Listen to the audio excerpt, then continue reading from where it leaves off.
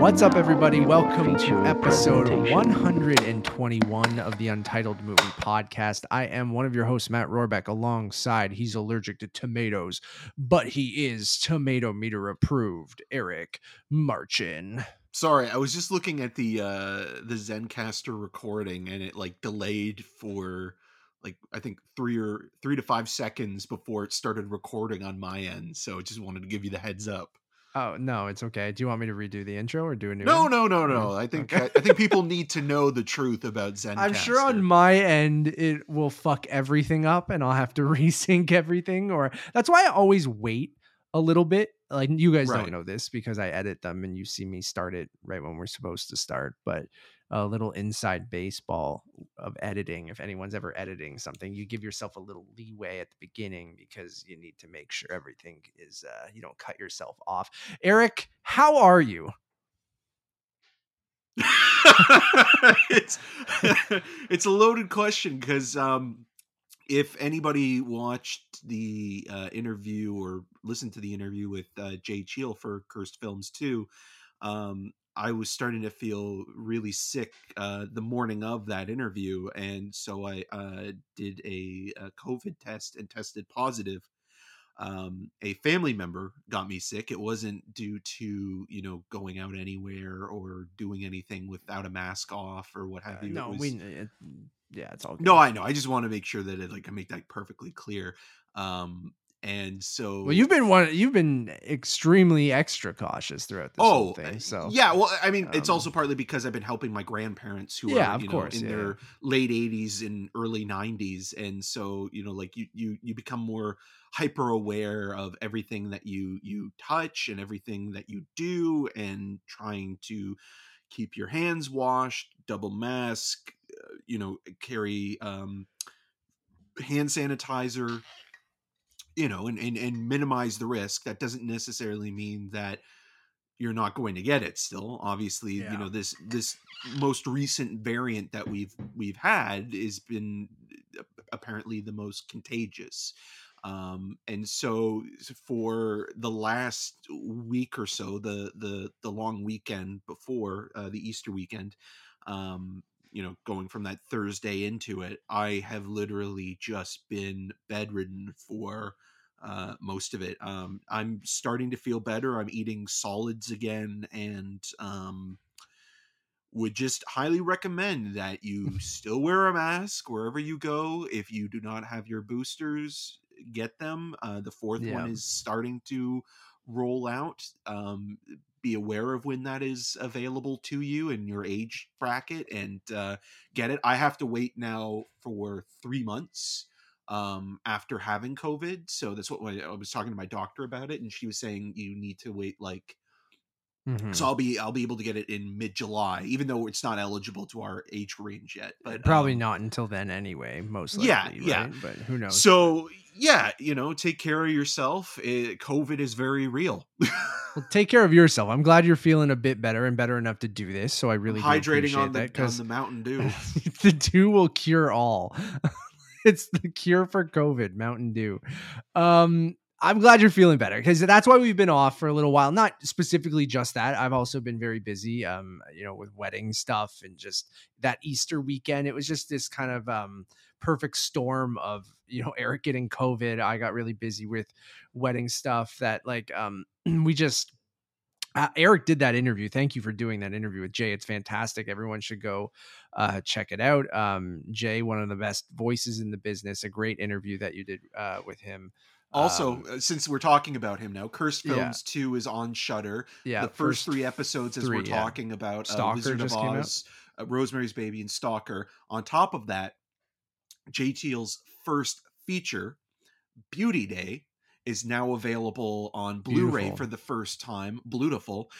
It's a honey, that's for sure. And it's through Vinegar Syndrome. So I highly recommend picking this up. It's got a ton of special features, audio commentaries, behind the scenes. Underrated documentarian, because I feel like people obviously Beauty Day and both How to Build a Time Machine, small Canadian movies, right? Obviously Cursed Film was a little bit bigger because Shudder's a big streaming service in the US and Canada, but still a guy that I think is completely really underrated. And like, I love both Beauty Day and How to Build a Time Machine. And I'm not even a doc guy. You guys know that.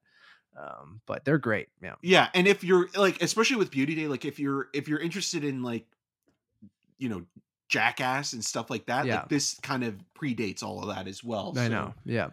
Yeah. check But I that out. appreciate that. That morning you found out. I know it was early, so you were still feeling better, like okay. But I appreciate you. I was doing feeling that. like when when I was talking to Jay, I felt like I had this headache coming on, and like I was feeling really tired, and I was upfront with him in the interview. I was like, Oh, I Jay, like, know. Yeah. That's why I kept it in there, and like obviously it was right off the beginning. So, it was a great interview. So thank you for doing that. But yeah, that mixed with things we've been off for a little while, but we do have reviews up right now for, oh my God, The Unbearable Weight of Massive Talent and The Northman. So a little bit late on those, but those are both out now for you guys to listen to. So we are back, and we should be pretty consistent up until I get married. That will be an interesting time. We'll have to figure out. But we should be back to our regularly scheduled programming, and this should be a fun episode. We haven't recorded in a bit. I'm excited to talk to you. There's lots of stuff going on that we missed. We're going to talk about the Thor Love and Thunder trailer, the Crimes of Our Future trailer. We're going to talk about the Cannes lineup. We're going to talk about some stuff we've been streaming on TV. And I also wanted to kind of talk about, I saw a tweet about Screen X pop up today, and it gave me the idea of maybe possibly, we'll see on time, ranking all of the different ways you can watch a movie, whether it's mostly theatrically, or the couple ways you can watch it at home.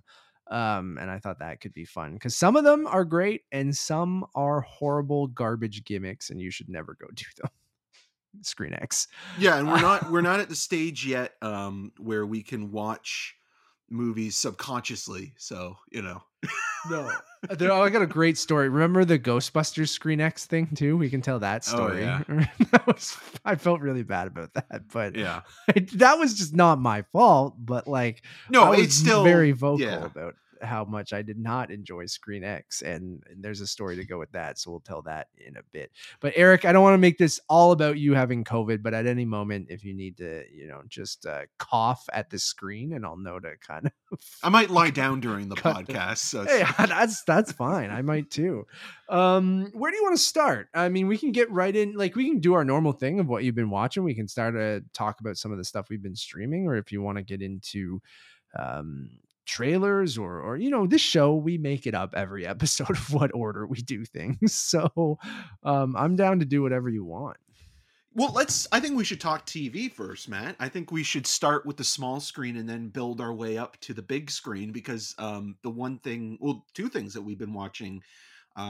We both finished season 1 of Severance, which is now available on Apple TV Plus, all 9 episodes of season 1. And we also watched season 3, episode 1 of Barry, which he's back, just baby. Premiered. He's bigger than ever and ready to shoot some people in the head, and then deal with it in a melancholy kind of way. Both of them. I mean, like Barry wasn't a hard sell. It was just that it had been some time since we had seen 2 years, right? Since season 2. And where that ended and where characters ended up and where we were kind of, reconnecting with them in season 3. But the show itself in that first episode of season 3 doesn't lose a step in terms of its tone being a very, very dark comedy with gallows humor throughout, and sort of the relationships and the dynamics, and sort of, taking it into account that it's partly a behind the scenes Hollywood-esque story, but with a little bit of a Hitman-esque element, very much prominent in Bill Hader's performance, and, his creativity both in front of the camera, but on behind the scenes as a writer, as a director. And yeah, it had been 2 years almost now, or at least, and like watching it once you kind of get back into it again, it's like, oh yeah, now I remember why I loved it so much. And it feels like this season is just ready to roll. Yeah, I'm absolutely there with you. I forgot it came back because something else came back recently The cat too. came back. I forget what it is. I'm sure I'll remember. But anyways, yeah, Barry randomly I'm like, "Oh shit, Barry. Oh, Better Call Saul. I can talk about that too." But anyways, Barry came back and I was like, "Oh man, yeah, I remember really enjoying the shit out of those two seasons." But I'm like, "What the hell even happened? It's been so long." So I was like, "You know what? I'm just going to throw on the premiere and we'll see." I'm like, I remember I really liked the show and I kind of remember where it ended off, but it's been so long and I have a garbage memory. I think it's just because we watch so much that things evaporate from my mind I don't immediately have been watching them recently. Well, So, because television um, specifically, right? Like there's so much that you watch from, week to week, month to month, that it kind of feels like, especially with, the way that television is, it's that like you're going from one hot thing to another. yeah, and that's kind of what happened here. So I started the episode. I thought the opening, and we won't spoil anything because you guys should watch all three seasons of Barry, but like, or two and start this new one. But right off the bat, I'm like, this show, that title card smash each time is so good. It And could burn into your screen though, so be yeah. Oh careful. yeah. It's awesome. And but then immediately I was like, I gotta pause this because like I don't remember like it doesn't do like, at least for me, because I watched it on Crave, it didn't do like a previously on Barry or something like that. Maybe if you're watching it live, they do that kind of stuff still. But like Previously on um Lost. well, that's what I mean. I need that. I'm a moron. I'm like, I don't remember what was happening. So like I kind of do, but like I'm like, all right. So I found a YouTube channel called Recap and Chill. Shout out to that guy. And he does recaps for basically, I don't know how he has the time, but basically it seems like every TV show. So I watched the recap of season 1 and 2 of Barry.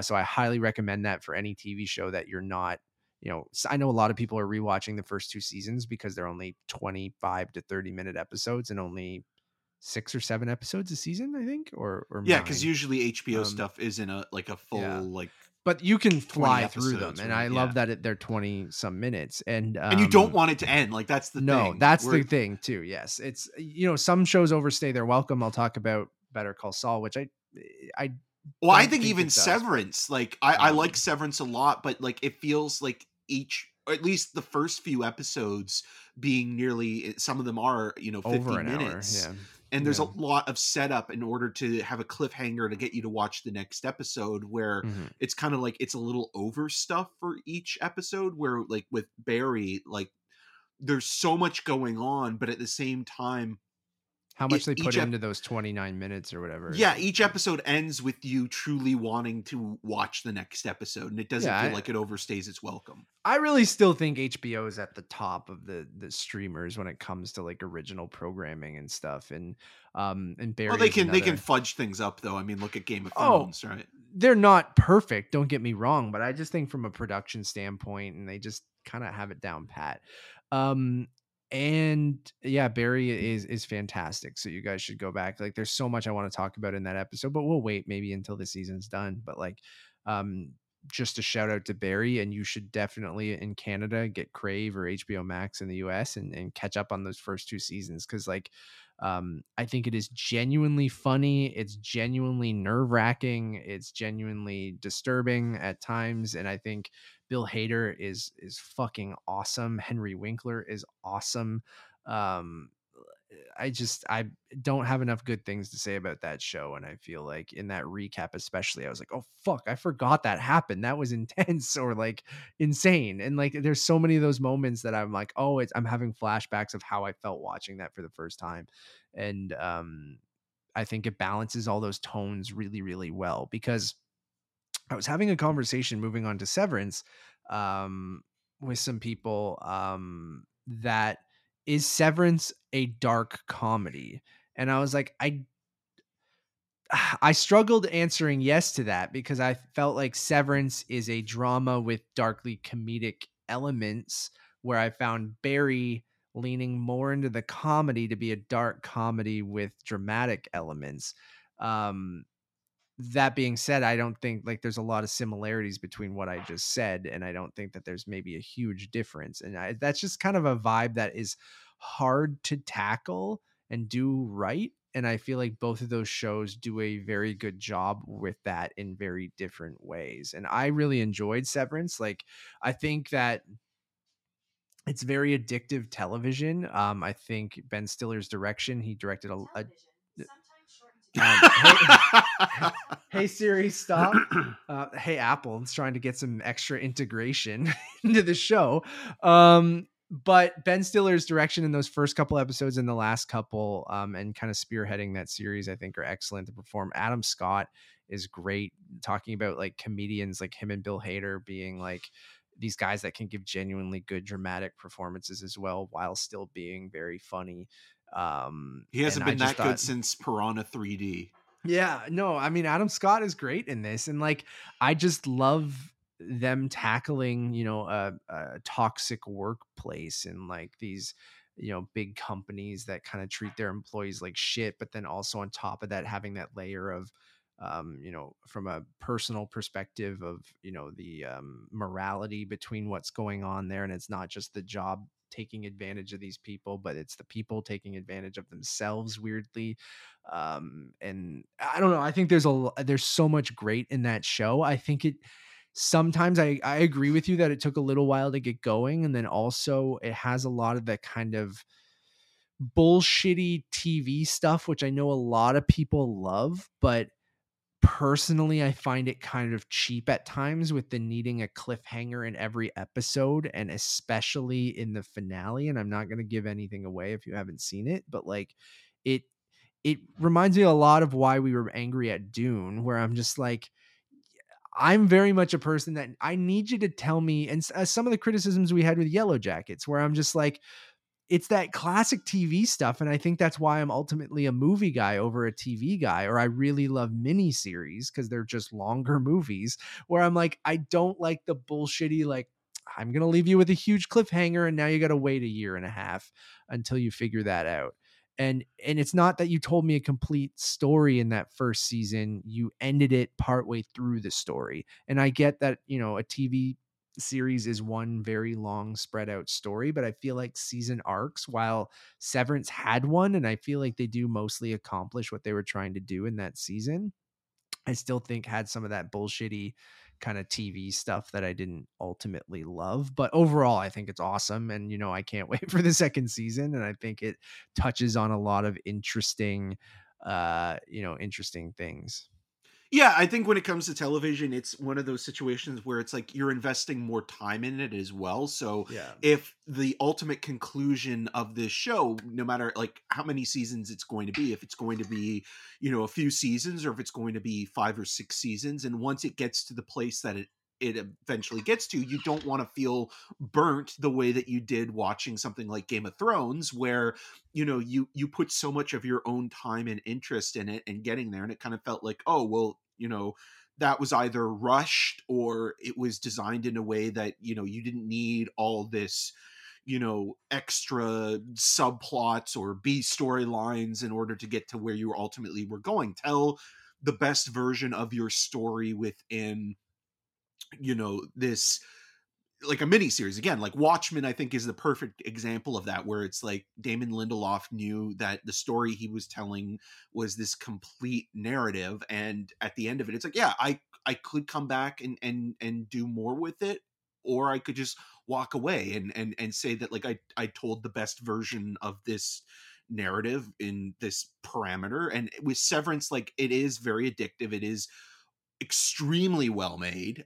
It's well written, and I really like the moral ambiguity of the office life versus your home life, and them being separated and kind of creating a new split personalities. Yeah, or a new being even. Yeah, and essentially. so Yeah, so like even though it's in your body, mora- you're creating another person, right? yeah, and the idea of like, like, this is an office space, as you mentioned. It's not like a comedy first and foremost, but there is a dark sense of humor to, the procedural elements of going into work on a daily basis, and, the company not caring for you and having goals to build up to, and sort of The little how parties that they do and shit is just like, Defiant Jazz and yeah, stuff. making fun of pizza parties that your work will give you and all these kind of shitty things to avoid having to pay you more and Yeah. things like that. Like, it touches on all of those things. And for a guy who recently, I'm very vocal about me quitting my job last February for a lot of reasons that they're kind of poking fun at in this show, of just these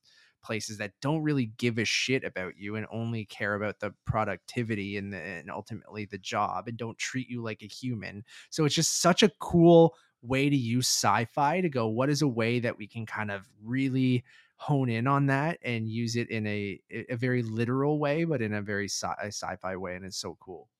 Yeah, and I, again, like, I think the world building and the design, even though Oh it is yeah, the high design is cool. concept, it is also familiar in like a kind of Orwellian kind of Yeah, Big Brother is watching you with the Luminon, retro and futuristic kind of thing yeah, too. everything is kind of like plain and basic, and also very symmetrical in its design, but it also kind of feels like it is completely and utterly, imposing over its employees, and like it just feels like it's suffocating you. And the more you learn about the characters in terms of their backstory, even though it's mostly focused on Adam Scott's character, um, like, I think the Patricia Arquette character, who plays kind of the superior to the office group, Yeah. um is fascinating. And I don't want to give anything away, but you look at sort of like how a chain of command works, and how things are kind of, ordered through a system, and how one person takes that and then dumps it on somebody else, and Yes, then they Nevis dump and I it just on. had this conversation, but in about real life things. Yeah, and I really liked how that character and that performance plays out, especially when you get to those last two episodes and you learn more about who that character is in those moments. That's kind of both fascinating and pathetic at the same time, and Hmm. not just simply menacing, because she's very menacing, and that Hmm. kind of understated quality where she's emotionless, but still, completely captivating. And I think that power dynamic is interesting as well. And I really even loved, like, someone like Yul Vasquez, who plays Petey, and he usually plays either like the Milchick or the Patricia Arquette kind of characters on TV shows. He's a really well-known character actor, but like him kind of being the catalyst of how this kind of, story unfolds,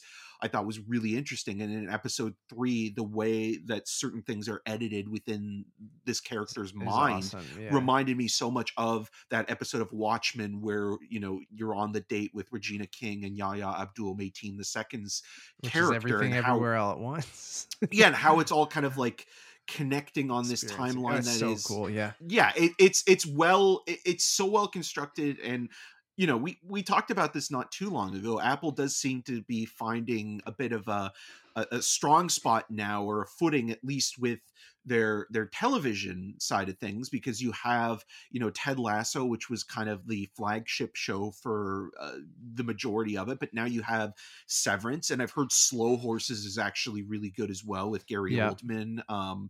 So like they're finally They're kind of, putting their money where their mouth is, kind of in funding some cool stuff, and it seems to be working for them. yeah, and like there's some stuff coming up as well that it's like, okay, like this, looks really interesting, and can work, and it just doesn't feel like, Apple is throwing money at shows that, really aren't getting an audience. And again, like, Servant has done well enough for them, but there's a lot of Morning like, show and yeah, stuff like that. but Yeah. there's a lot of stuff like when you go on to, this, again, this is inside baseball, and we realize that we're very lucky to have this opportunity. But like when you go into like the media section of like what's available to us to watch, there's about like, 5 to 10 shows on there that are still going, that I don't think have ever really connected on really any level Totally. And audience you can find wise. them on the main platform too. And they're always very gracious with how early they give us stuff. And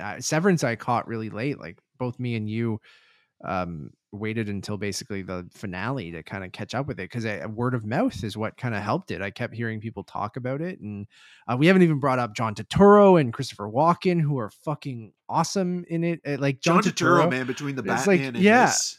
like he's so good. And it's just like, again, it's all these archetypes of people you would find at an office, and You even that smug motherfucker. yeah, oh god, he's so good, dude.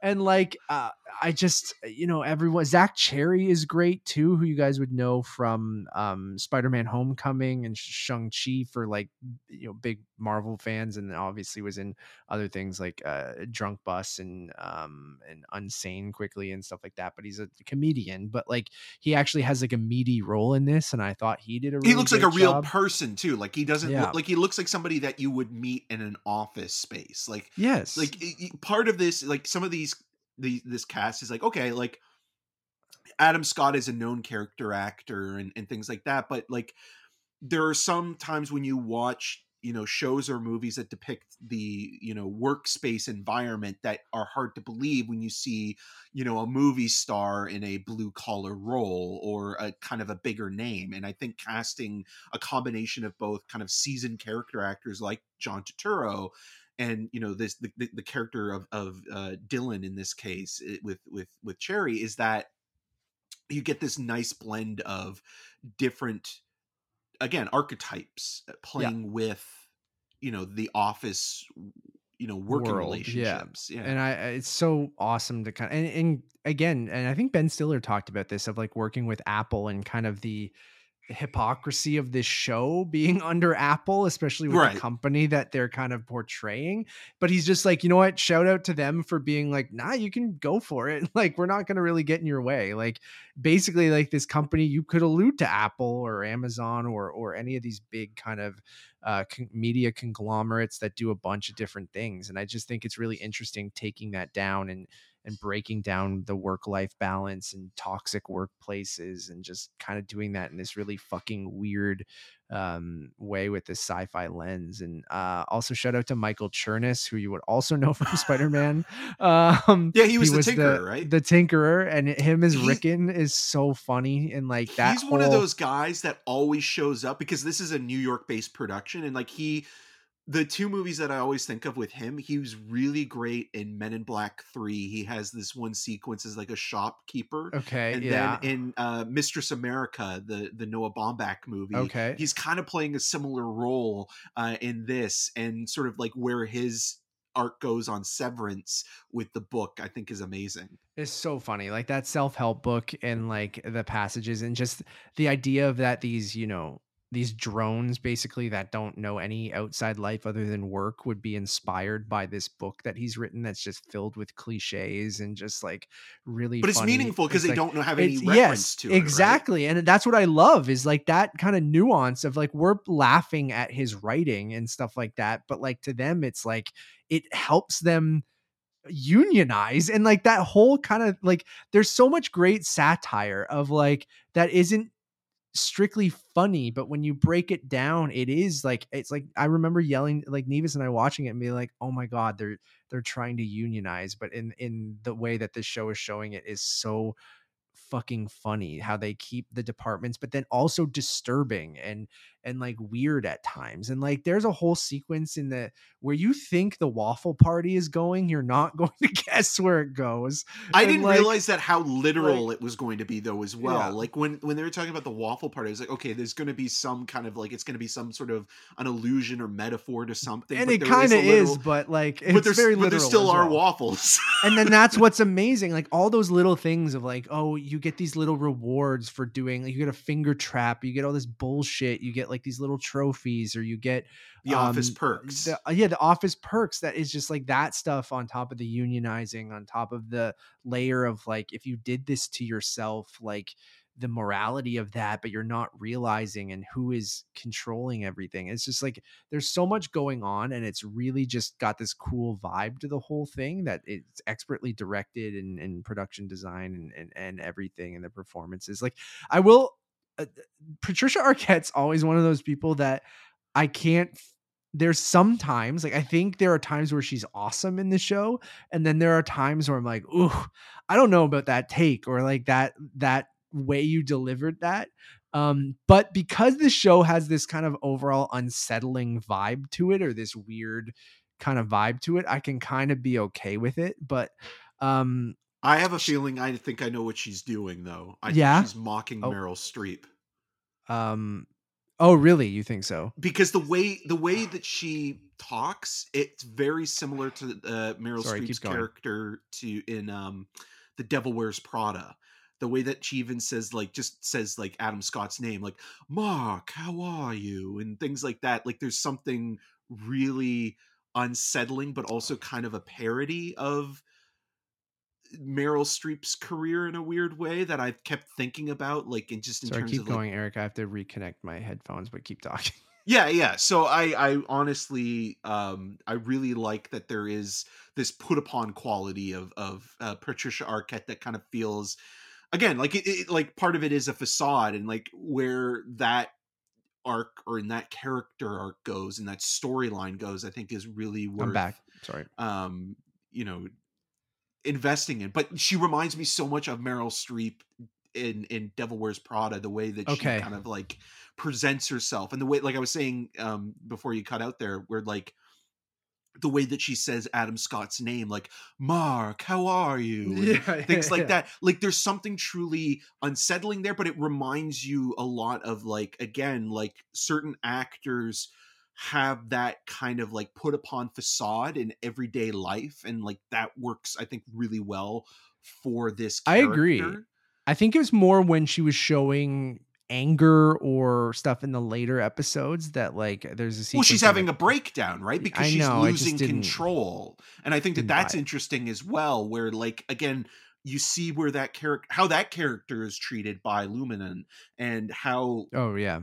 where that kind of goes, I think is fascinating in itself, because again, it's like, you're everybody in some way or another in this company is expendable, Well, and that's a great commentary again. Like, yeah. do you have a theory?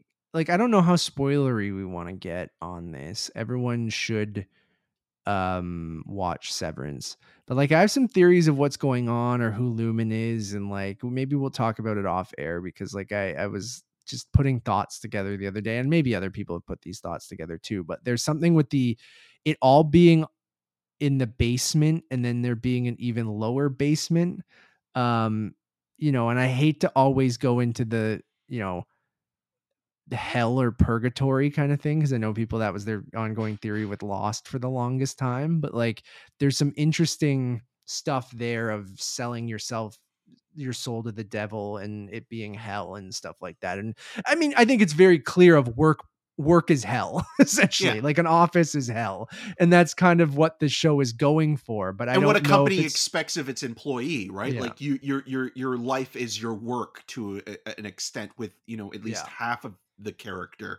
And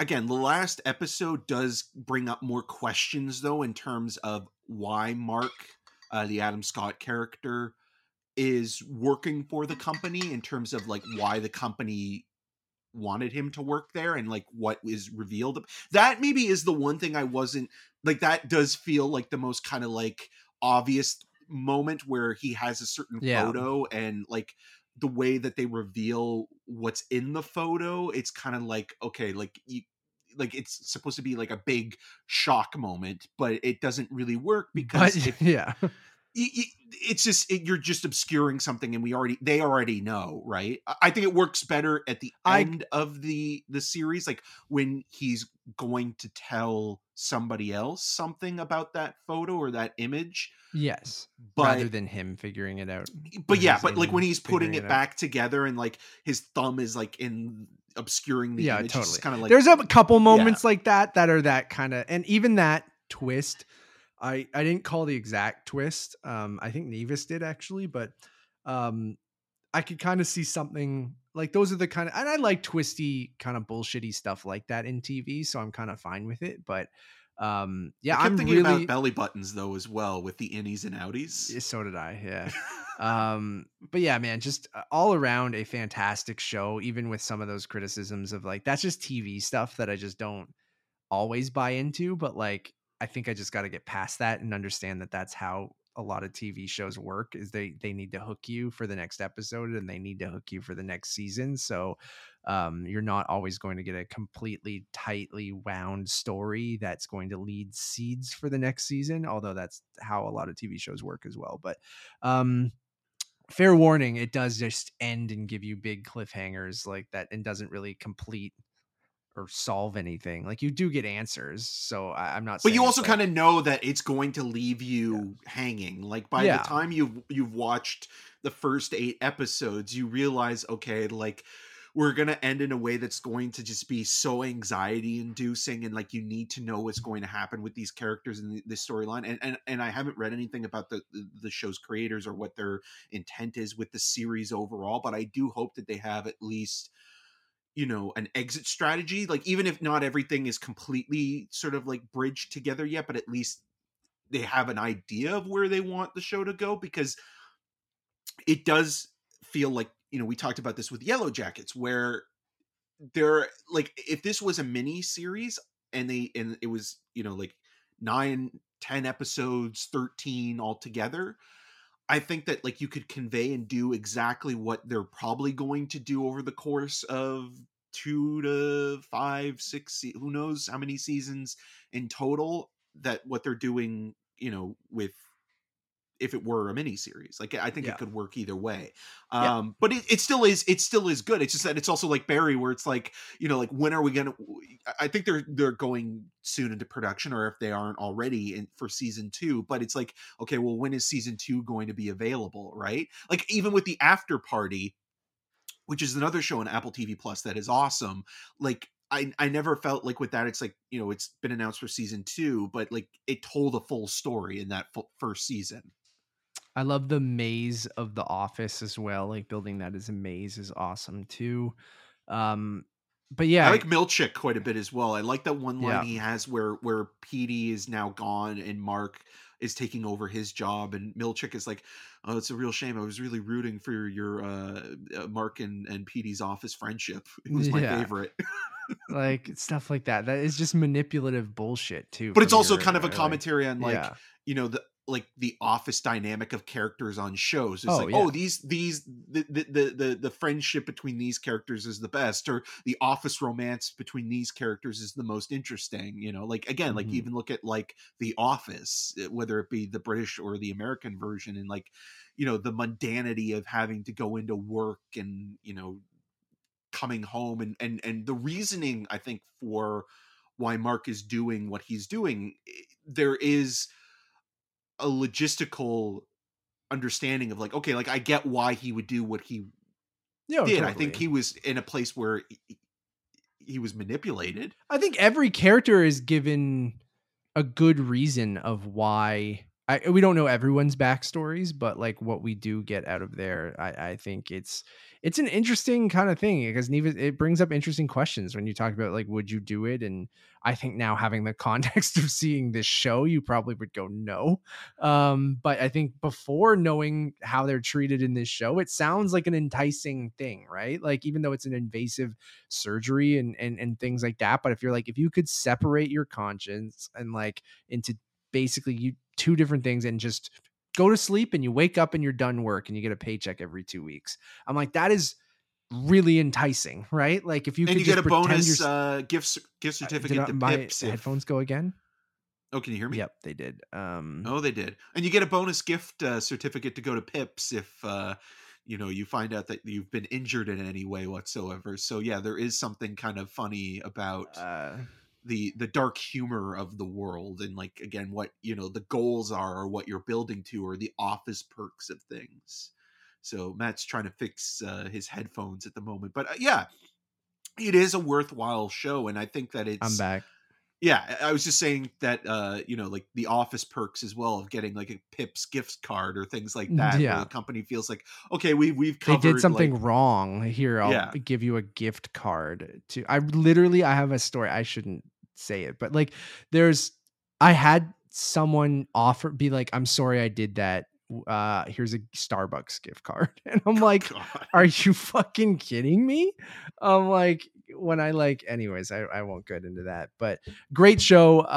Everyone should check it out. It's fantastic. And then the other thing I've been watching is Better Call Saul. They did a 2.5 hour premiere on last Monday, which, in my opinion, a little too much. Because Better Call Saul is still on AMC in its final season. I think it's fantastic. A wonderful follow up. The perfect way to do a prequel to something was, again, but it's been off for a while as well. It finally came back, and I forgot AMC has commercials. So if you watch it live, it's still a network that has commercials, and I'm so not used to that. And that's why it was like 2 1-hour episodes with commercials is 2.5 hours. And I just felt exhausted by the end of it, because it is also a very character driven, slow show at times. So I found myself drifting, and Better Call Saul is one of those shows that I almost feel like it works better in binging for me, or at least a couple episodes, just because I can sit down and get more of it, because it is slow moving, even though I just said 2.5 hours is a lot. But I feel like when you control it with no commercials, weirdly, TV feels different than when you're sitting there and taking a break every couple minutes to watch a couple minutes of commercials. So really enjoyed it. And I like, it's very intriguing to see where they're kind of leading it into Breaking Bad. And I obviously think Bob Odenkirk's fantastic, and I think that show is almost lived up to as good as what Breaking Bad was in a very different way. And I know Breaking Bad was never your thing, really, Eric, but I'm really enjoying it as the perfect way to show how a prequel to something, even though you kind of know what's going to happen, can still be intense um, and reveal a lot without being retconny, and just give you more depth to a character. And I think it's really done that with the Saul Goodman character that you didn't necessarily think you needed 5 seasons of a TV show to get his backstory, but it was great. So I don't have much more to say, but a pretty good premiere that I think I would have been okay with just the 1 hour. Right. So it's right Yeah. up there with Frasier. Better Call Saul and Frasier as spin-off series that have become their own things. That's true, actually. Even though Frasier's not a prequel series, it's a spin-off of both Wings and Cheers. It's not a sequel series, even though it does take place after those other series, right? Yeah. But it's a spin-off. But again, spin-offs can be successful. This being not Joey, different. God, remember they tried that? Oh man. The other thing, if you don't mind me bringing it up, Eric, I haven't finished watching it, but I still need to bring it up, is I watched 3/4 of Moonfall. And you might go, Matt, why didn't you finish Moonfall? Matt, I was sick in bed, dying, and I was able to finish the whole thing. Well, to be fair, Nevis fell asleep, not because she didn't enjoy the movie. She's a big disaster movie fan. She's a big Roland Emmerich fan. Sometimes we start a movie a little too late. Moonfall over 2 hours. Oh God, it's too long. It is. Don't get me wrong. And I like to, when she falls asleep, I go, okay, we're watching this movie together. I'm not gonna finish it. I will turn it off and we'll finish it later. And we just got busy with wedding stuff and we haven't gotten back to it. But what I watched of Moonfall, I had a blast. I laughed so hard throughout the first hour and 45 minutes that I watched. I think I have like 20 minutes left or 30 minutes left. I got to the big reveal, if that makes sense. You know what I'm talking about. Yeah. That's where we stopped, because sometimes I'll when Nevis falls asleep, I'll go, you awake? And she goes, yeah, I'm awake. And I'm like, you're not awake. And so I'm like, I'm going to stop it, because you're missing some key information that I feel like we're going to have to go back and rewatch. I can't just explain it to you, because like it's better to be, experienced. But I got to that big twist, and I had such a blast just laughing at this movie. It is, like you said, it's every Roland Emmerich movie ever. They're all the same, but just getting that in 2022 and just how absolutely stupid the entire thing is and how much it seems like I couldn't tell if they're in on the joke or if there's a joke at all or if everyone's completely genuine. And that's the magic of these movies to me, because I'm like, it almost feels like everyone's sincere, but like it's almost got that Fast and the Furious level of like they've embraced what those movies are, where I don't think any of the Roland Emmerich movies have, but I'm still enjoying them on a similar level where I'm like, it's the sincerity of all of this that makes it kind of hilarious. And I just like, I laughed so hard throughout the first hour and 45 minutes. It's so stupid. It looks awful at times. Like the Oh, green it screen is some of the like, worst yeah, CGI I yeah. think I've seen. Like this is like That car asylum chase, level that car CGI. chase is awful. The gravity car chase is so bad that I couldn't stop laughing at it. And like you see, it seems like they spent all the money on the especially when smoke characters monster. are hopping, right? Oh, like when dude, you have it's people so funny. jumping in the no gravity sequences. Oh, Yeah, it's amazing. and then the car gravity sequence is the one that stuck out. Like we made fun of the Moon Knight CG for looking bad. This looks 10 times worse than the Moon Knight car CG looked like.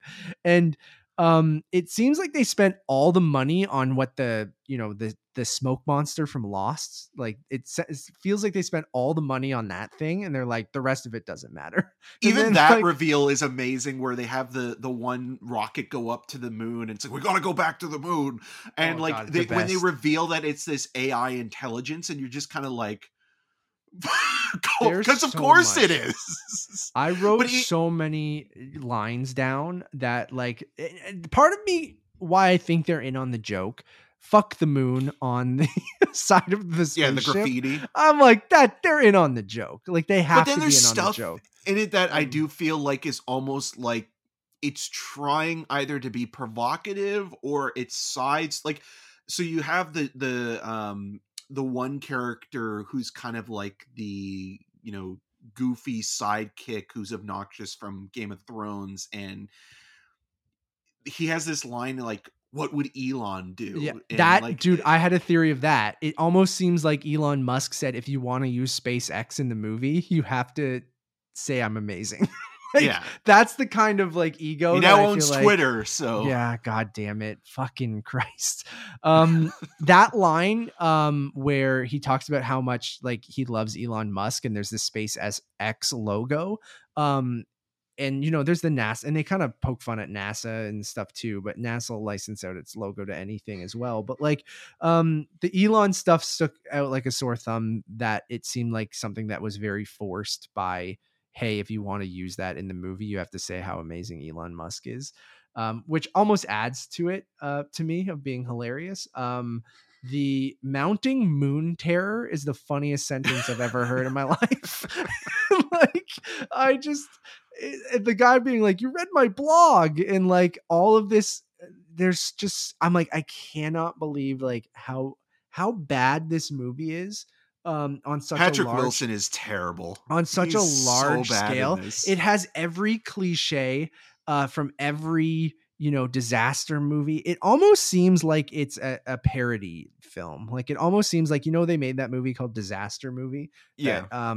It almost seems like one of those, but done very seriously, where I'm like, it feels like not another teen movie or something like that, where like everything they throw in of like, him being thrown under the spaceship, I mean that in a thrown under the bus way, and like his son being in trouble, the kids, the annoying guy from Game of Thrones, his mom like having like Alzheimer's, dementia, which is basically like the like scene in The Day After Tomorrow, where they have to get the kid who has cancer out of that. It's all manipulative, like awful, like kind of gross, but then I'm like, I shouldn't be laughing at this because this is something people actually experience and is an awful thing for a family and a person to go through. Right, but the way that this is written and who it's written by is like by makes it hilarious. Robots. Yes, it makes this is like hilarious. An algorithm. Like this is literally like you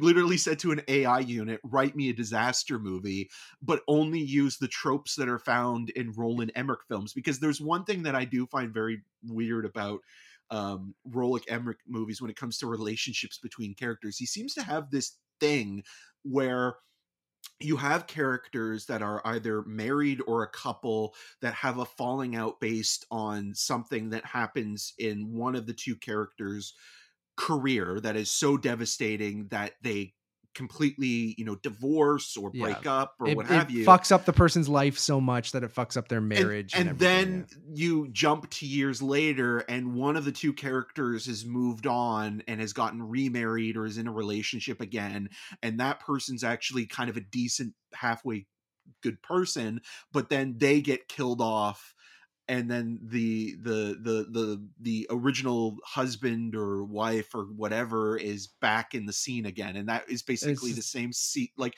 it's 2012 with I mean, it's Amanda Peet and John Cusack's characters. But then that's what I mean, those tropes, and then that's just kind of what makes the movie so funny. Like even like Patrick Wilson going and working on his fucking his car and shit like that. Like all of this stuff, I'm just like every scene. Or I'm Charlie like, Plummer oh as God. his son, where there's what is that accent? And what is that accent? Why is he talking like that? No one else in his family talks like that. It's just like, oh, and my God, I can't believe it's taken me this long to bring it up. The de-aging in the first scene. I'm like, why does everyone look like that? It's only 10 years ago. Like, it's not like they made Halle Berry look like a giant baby. And I'm like, why? And she looks like she looks young great. Anyways. I know you didn't need to do that. Like she barely looks different, but you made her look different.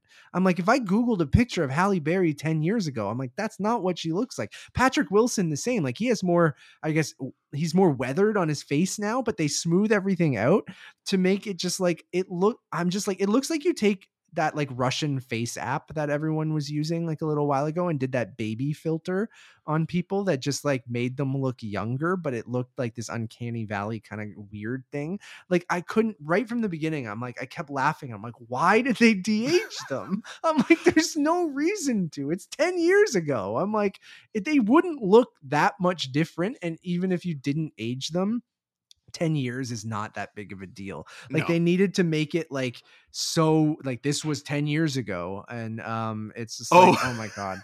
Like it's so funny. Donald Sutherland's cameo is amazing. Yes. I have never laughed so much, and like a character's exit has already been presented. It's like, I've got to go to my desk and fucking. It's so funny, dude, and like it's so bad. And like that was the other thing. I don't know about you, but like I was watching this, and in the third act, Patrick Wilson's giving out like these orders or like narrating what they're doing. I haven't finished yet, but no, this isn't spoiler for anything, but his voice for some reason kept picking up on Siri, like my phone and my watch. And was it something he was saying that was similar to that, or I don't know, it was just picking up multiple times where it was like, sorry, I didn't hear what you said, or I'll look into that, and things like like every time he was talking, it was just ridiculous. And then also Barry and that Moonfall happened to me once too, dude. I think like I forget what he was saying, but that actually I remember now lying in bed or something and it went off once. But anyways, keep going. And also Barry and Moonfall sharing Toto, the song Africa. Yeah. Or not, sorry, Africa by Toto. Yeah. Yeah. Michael Pena, like I'm like, why does he have like a whole like security team? I'm like, isn't he just like a car salesman? Like, yeah, wasn't he just like a Lexus like car? Maybe he owns a car dealership, but like when they drive up to his like compound and there's all those like, I think it's just a gated community. I think that's what that was. And they've all just taken up arms and just like, because the joke is that one of them's name is Karen. Great, super funny. That's the times where they're trying to be genuinely funny, the movie's not funny, and then when they're just not trying to be funny, it's hilarious. And anyways, I still have to finish the last 40 minutes or so. So long. And I was having a blast though. It's one of those movies that like if you're in the right mood and you buy into how spectacularly stupid it is, I think you can kind of have fun with it. and it does help if you're a little impaired as well. I will say that. Yeah. Yeah, in Um, Canada, it's available on Amazon Prime, and it's one of those things where it's like, I think Dean Devlin and Roland Emmerich need to get back together because apart they're terrible. With Dean Devlin having made Geostorm and then Roland Emmerich doing this, but together they make Geostorm is awful. mediocre movies. Oh, they're both bad. They're both terrible, and they're both like ridiculous in terms of like their plotting. It's just ugh. I Moonfall. cannot believe it cost $150 million. Where did the money go? The CG is awful. It's Because the so money funny. is not on screen. I'm telling you, It's it is so funny. It's so funny. awful. Anyways, greatest movie. I gotta ever go made. back to my desk and kill myself now.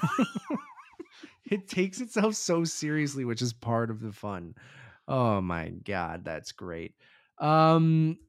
Eric, we got some big trailers last week. Yes, One that we've been waiting for a very long time. And Crimes a movie. of the Future. Yeah, exactly. You want to start there, or do you want to start? Yeah, because that's the one we've been waiting for a while now. Yeah, we did get. So we got the Cannes announcement, which we will go over the movies in a second. But from a trailer standpoint, yes, we did get our first teaser for David Cronenberg's Crimes of the Future, as well as the first trailer for Taika Waititi's Thor: Love and Thunder, which people have been waiting a very long time. But I know you're very excited for Crimes of the Future. What did you think of that first trailer? It's a David Cronenberg movie.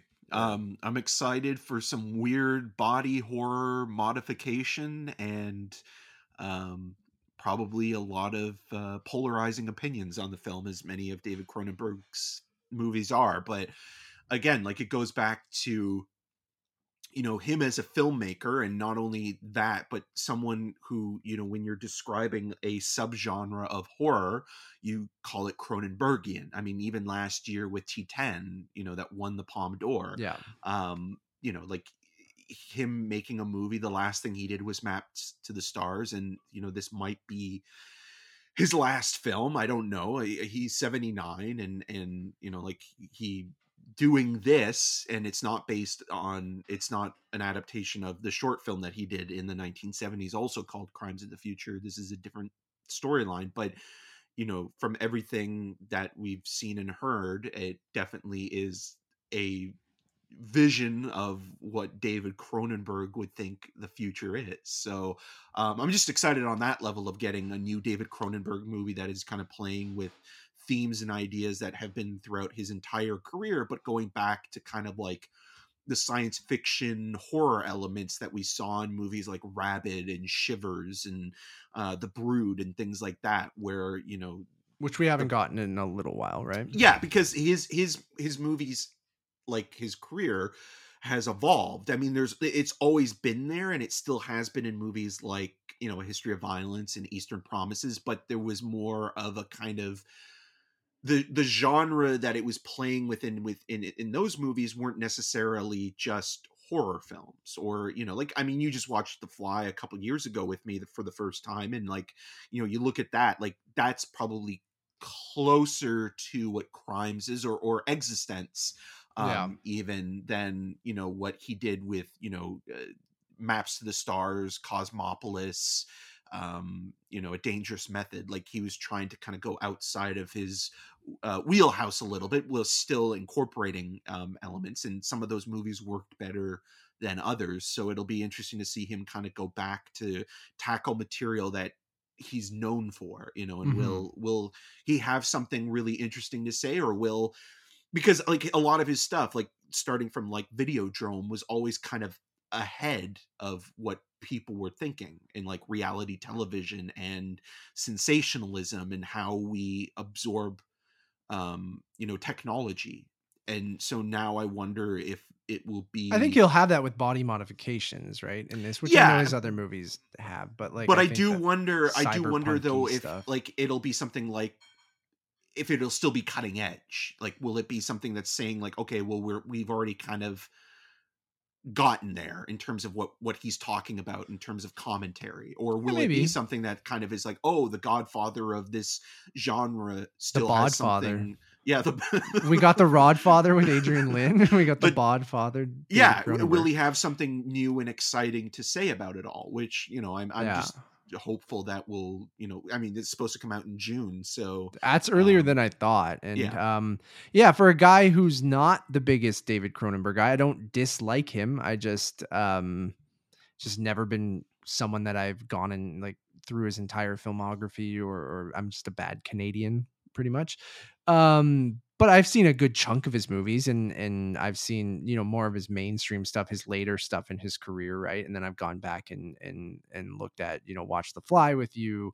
I own Videodrome on Criterion and things like that. But you've seen his influence, though. I mean, I mentioned T10, but you've seen his influence on other filmmakers. Oh, totally, yeah. And I know his stuff. The last, like 20, 30 odd years. I mean, look at something even like District 9, where you have the Sharlto Copley character transforming throughout that film, and like the mutation of human into something else. Yeah, I think he's one of those guys that's very well known in Canada, very well known from filmmakers, like who is a guy who maybe hasn't crossed into like, he did A History of Violence and Eastern Promises, which are obviously his two biggest movies. Well, The Fly as well was and The Fly was a big one because it was Fox. Zone. Yeah, I mean, Stephen King adaptation. Yeah, earlier, and then he came back, I think, with those later movies that I'm more familiar with. And then Jeremy Irons also working with him in Dead Ringers and Madame Butterfly. Mm-hmm. When Jeremy Irons won the Oscar for Reversal of Fortune the following year, he thanked David Cronenberg because that's awesome. Yeah. A reason why a lot of people thought Jeremy Irons is very good in Reversal of Fortune, but a lot of people thought that he should have been nominated and won for Dead Ringers, and so that kind of helped him with Reversal of Fortune. And that's why I think he even says that in the thank you speech. And Cronenberg's such an interesting guy and a filmmaker because he's had those kind of, like you said, I forget that those movies. I guess I feel like those movies are smaller than they were, but I feel like I guess he did have that time where he did a couple big things that were still on the weird side of things, but were bigger. And then I love A History of Violence. Like I love that movie. And I'm excited for this. I don't know what to expect, and I'm more excited for you. The trailer, obviously doesn't show much, just shows a little bit of that, cyberpunky body modification things, and I'm sure it'll be gross and weird, and I like everyone involved. Like him teaming with Viggo Mortensen again is really exciting. I love Kristen Stewart as an actress. I love Lea Seydoux. Like, so there's a lot of stuff going on that I think he's working with interesting people, and I think we've seen so little of it. We just know that all those things you brought up are going to be kind of in the movie, and I think his stuff, recently has this weird digitally look. And I'm going to shit on Canadian stuff again, but it has. You're talking, I think, specifically about like, Cosmopolis. Yeah, and Maps of the Stars, even to an extent. I think his last couple things that I've seen has this, and I see it a bit in this trailer that it worries me, where it has this kind of like, I don't know, this. It's not cheap, but it's this digital kind of look that I don't. Do you remember the show Lex? Like, I don't know why I'm bringing this up, but it kind of looks a little bit like that, which was like this weird Canadian cult series from I think like the late 90s, early 2000s that Showcase would sometimes play, and it kind of like the CGI and some of the art direction of it was kind of like very much post-production, but it was kind of like that cheaper side of CGI, and that's kind of what David Cronenberg's always been like that, where it's like his best stuff, I think, was in the 70s and 80s and even into the 90s before, like, pre-CG, because it was all practical effects. And even though some of those effects don't look real, they're more provocative in their imagery than they are when and the stuff that's shot on film with practical effects more interesting to me and looks than green screen. Yeah. And I just think that throws me off a little bit. But I'm excited. His son is also now working as a filmmaker, with Antiviral and Possessor, and he actually also has a movie coming out this year as well with Alexander Skarsgård, Infinity Pool. So both. So it's a good year for David for Cronenberg fans in general, and I believe actually his daughter Caitlin Cronenberg, who is a photographer, is making her first film coming. That's awesome. So. release them all, triple feature. Love Yeah. that. So yeah, I'm intrigued, and June is earlier than I expected, and we'll hear more about it out of Cannes. So in May, so which is Will it be booed basically like Crash? We'll find out. a couple So weeks, man. Crash played at Cannes back in the mid 90s, and Francis Ford Coppola was the head of the jury that year. He fucking hated the movie, and he made sure that it would not get any award. And Bless now him. Crash is considered again like this Cult classic cult kind of thing. film, right? Yeah, for sure. And then the other big trailer, which is not saying that this one, one very much your alley, one very much mine. I know you're still excited for this, but Yeah, I mean Thor's not going to fuck his hammer, uh, you which is don't unfortunate. never say never, man. Maybe Gorg though. So we got the first trailer for Thor: Love and Thunder. So we've been eagerly anticipating it because the movie, it's the shortest span between a trailer and a movie from Marvel that we have ever gotten. So we got the Thor: Love and Thunder trailer, and I thought it looked great. Looks like more Thor Ragnarok, but even kind of going even further into the kind of 80s kind of vibe that movie brought on, leaning into the comedy. We don't get any of Gore the God Butcher the villain, so it's very much like a teaser and a vibe trailer for me that leans heavily into the music and the colors and the comedy and things like that. And just it's interesting being the first solo Marvel movie that's gone to 4 films. And I think Thor's gone through a lot through the whole Infinity Saga, and I love that Hemsworth is sticking with this character because it finally found its vibe in Ragnarok. I found so I'm pumped for this. I love the use of Sweet Child of Mine. I love the going through the phases of Thor when he was younger into now, him with the Guardians, the retiring angle. More Korg is always better for me. You see the stuff on New Asgard kind of going through turmoil, probably trying to be involved as a country and being involved in the you see Meek in a nice business suit as Valkyrie's secretary, and like I don't know, I'm loving everything I'm seeing so far. And then you get Natalie Portman as the mighty Thor at the end, and she Which looks is dope. basically like Doc Ock at the end of the No Way Home trailer. Yeah. That teaser. Yeah, I don't know. It's one of those things where it's like, I'm sure it's going to be fun. I'm sure it'll be an enjoyable, but there's just something right now where like, I'm kind of burnt out on Taika Waititi a little bit. I think a lot of people are kind of feeling that a little bit. Where like, I like the guy a lot, and I think he is a very creative personality and has something to contribute. But at the same time, I think like, whether it's him or whether it's the industry that's given him maybe too much credibility in his work, like I really want to rewatch Jojo Rabbit because I just remember like just thinking it was okay at best, and like some people are like, oh, this is like revolutionary, and like but then there are other people who fucking hate that movie too, and no, I think that's I like a lot of his earlier stuff. Like I think Boy is his best film, and I really like parts of Hunt for the Wilder People and What We Do in the Shadows, which I think the show is also really well done.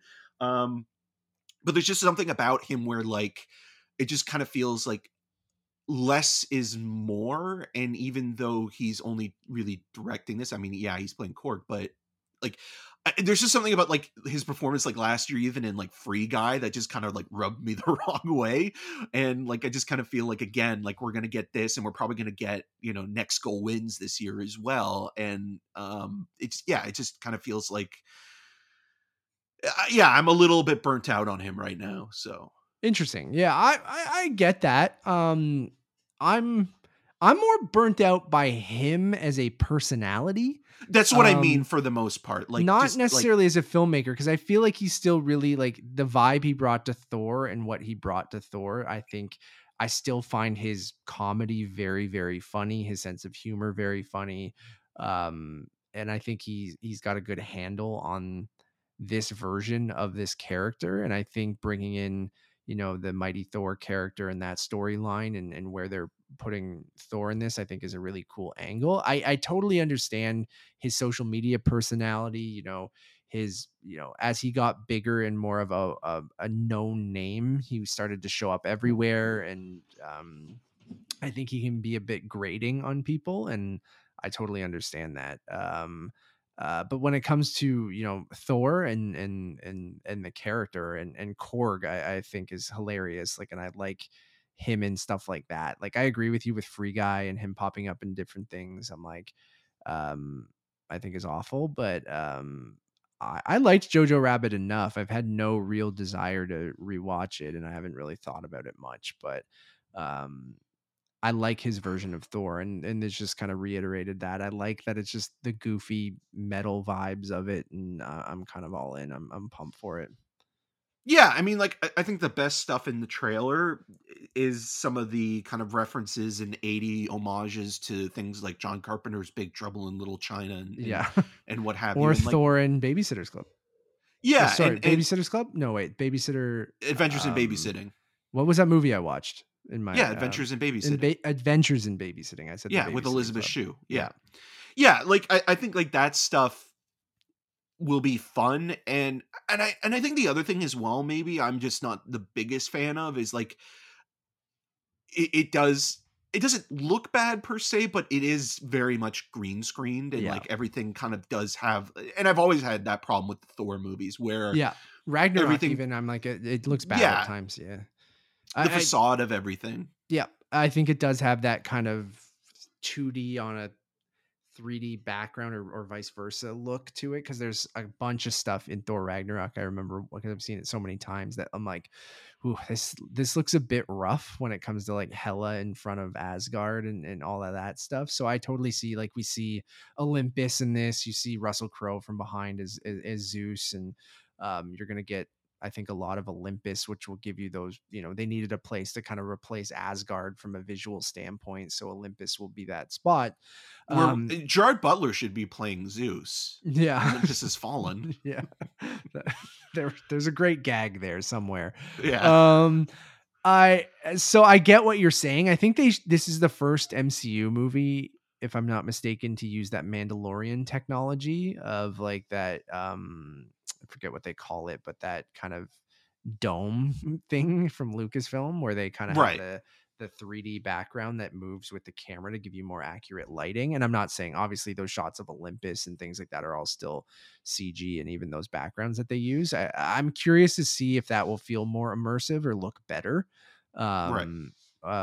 Because I think I do really love that technology, and I think it's really cool, and I like it more than green screen. But yeah, I'm just ready to have fun, and laugh, and I'm sure it'll get serious because the Gore the God Butcher character, and even all the stuff Thor's gone through. Like, I think it'll those movies have a fun vibe, but he's still gone through some heavy shit, and I think there's a good balance there. But I'm surprised you don't see Christian Bale in it, and I wonder if they're still trying to nail down the look, or I think it maybe has to do with plot. I think that there's stuff in probably that story that will probably give away certain things. So it's almost like, yeah, you let's even had the kind of Moon keep Knight him out of theory, that. right? Like, well, I mean, they're introducing God characters in, Moon Knight right now. And it kind of feels like, okay, well, this is, obviously Doctor Strange is coming up first, but in terms of like things that would connect almost directly, or there should probably be at least some reference to,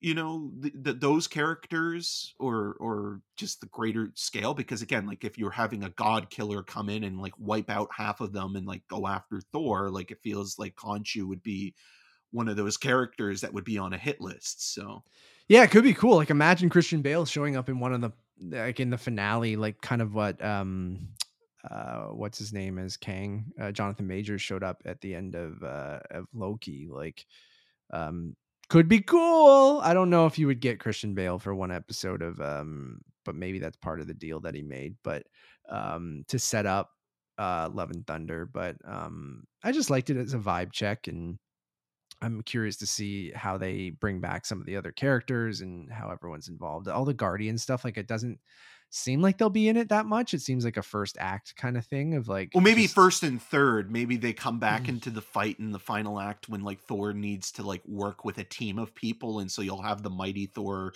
you'll have Valkyrie, you'll have Korg, and then they come in and kind of help him out. Yeah, I could see that. I'm pumped though. Yeah, I get everything you're saying about Taika, but I I just like what he brought with Ragnarok, and it's one of my favorite MCU movies, and I'm ready for more of that. So I'm pumped. And then Um, Ms. Marvel as well is going to be starting in June, right? So they yeah, we're announced. getting that soon. Yeah, I don't know. We not recorded since they announced that, but Nope, like we early haven't. June for Ms. Marvel. We got in 2 episodes of Obi-Wan Kenobi Now um is that going to screen for premiere. press? Because I heard that it's not. Obi-Wan, you heard that. Yeah, Interesting. I mean, it's so I mean, we're just in an interesting spot with spoilers and different things like that where, press can be trusted because of embargoes, but then they also can't because some people break them.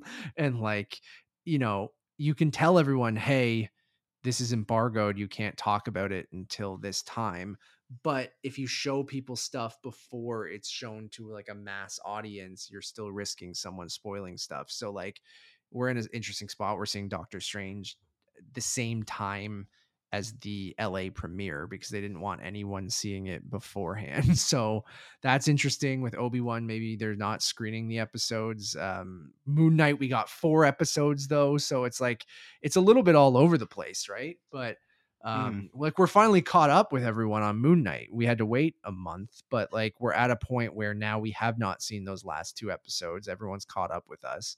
Um, everyone got the big twist in the last episode. So that I think that didn't really leak all that much. I'm sure it was on some Reddit posts and stuff like that for the people who are looking for spoilers, but it wasn't like, and I guess it was big enough where it was still like you still had to be following the show to really understand what that twist was like.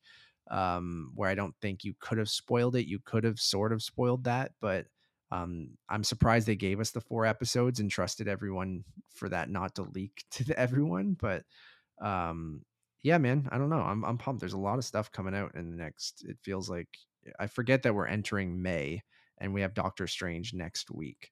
So Yeah, I mean, do we have any Marvel stuff that's coming out in like the second half of the year? Like, is it all front loaded this year?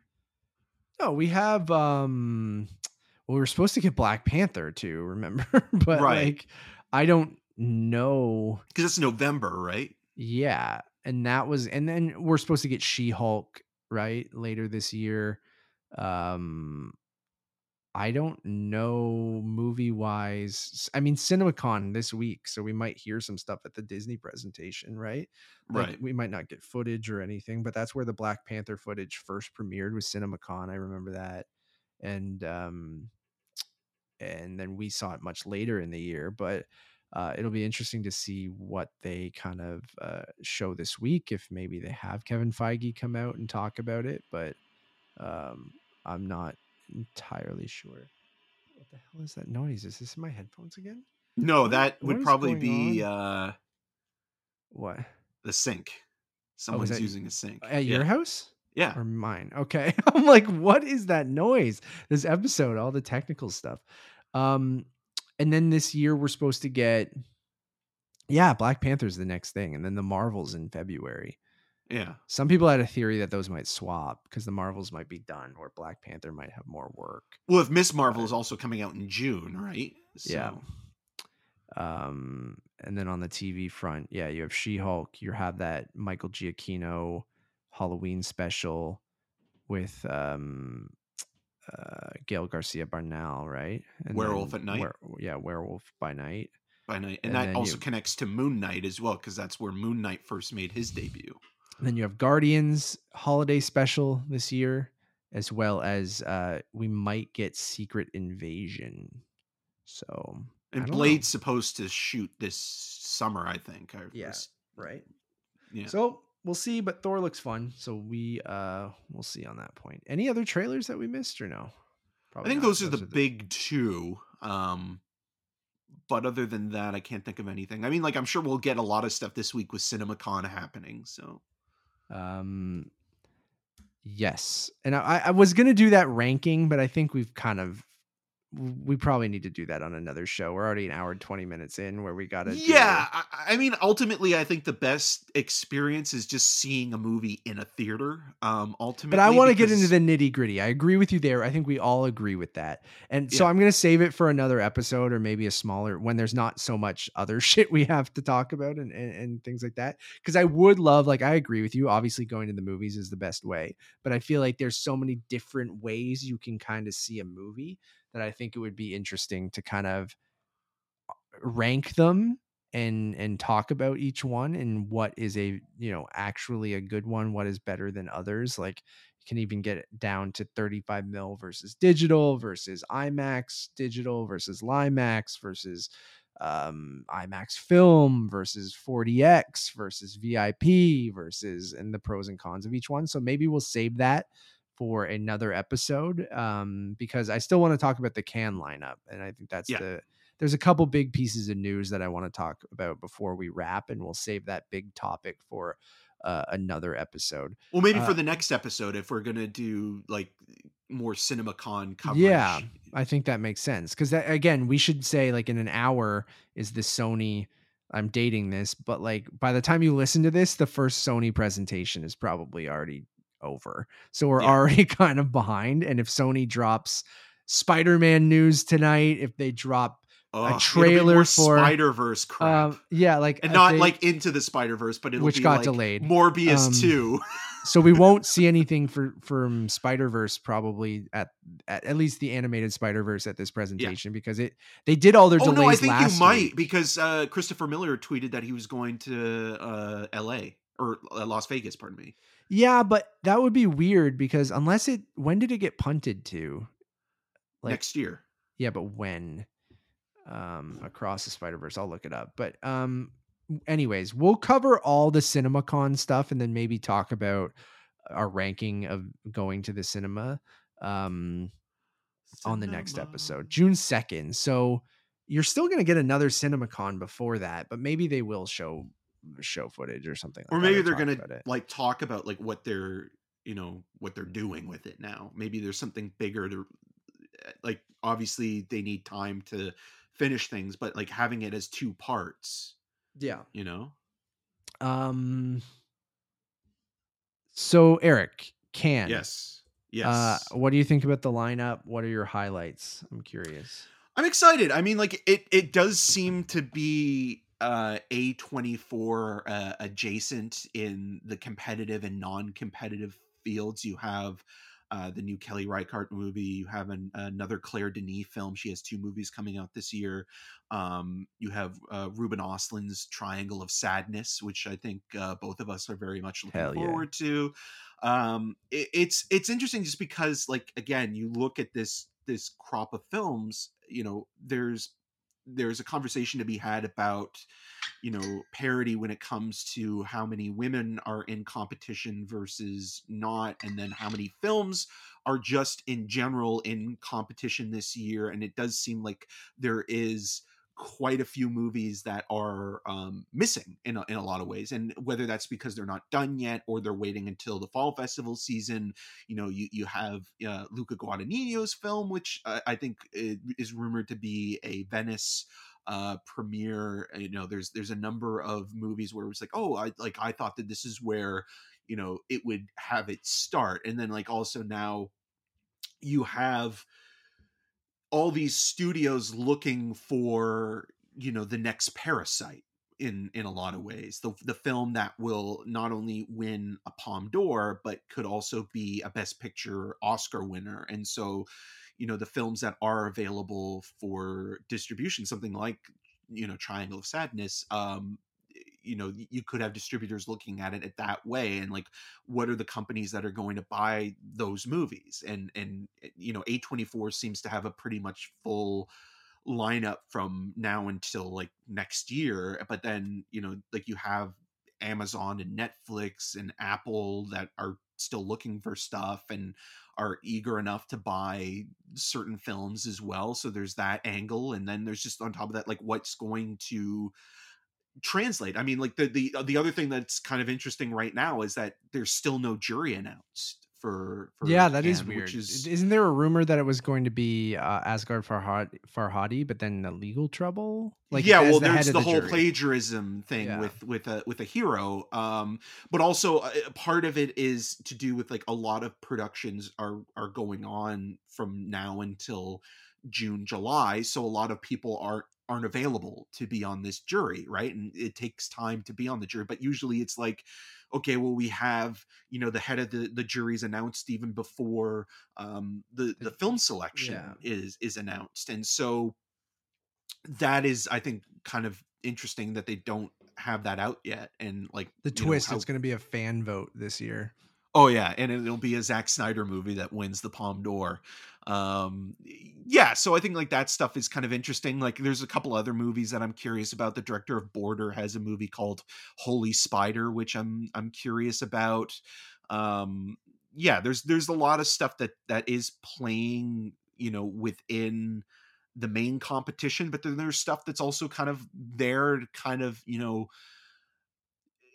create kind of just interest in a kind of general sense. You have Top Gun Maverick playing, at the fest. You have Alex Garland's Men playing at the fest, and movies like that. So there is the commercial angle as well. And in the next couple of weeks, you're probably going to see a lot of um, news coverage focusing on package deals for potential projects, and like, okay, well, this person has this movie in the works, and we're taking it to the marketing side, or the the industry side of things, because that's also another big part of Cannes, is that you have the Meetings, and you show a little bit of footage, or you show like here's what the premise of our movie is, or yeah, yeah, we're yeah, looking for funding, and yeah. that's kind of where that's going to be, like it's fun for cinephiles specifically, because it's almost like that's the CinemaCon version of Of the art art house house movies. world. Yeah, Yeah. yeah. Bong Joon-ho has a new movie and it got funded. Yeah.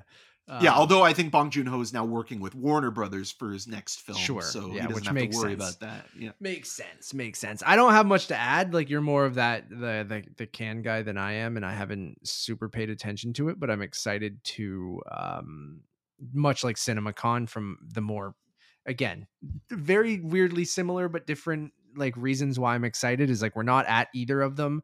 One is very commercial and like one is, leans art house and leans to cinema. So like I'm just excited to see the reactions both from the CinemaCon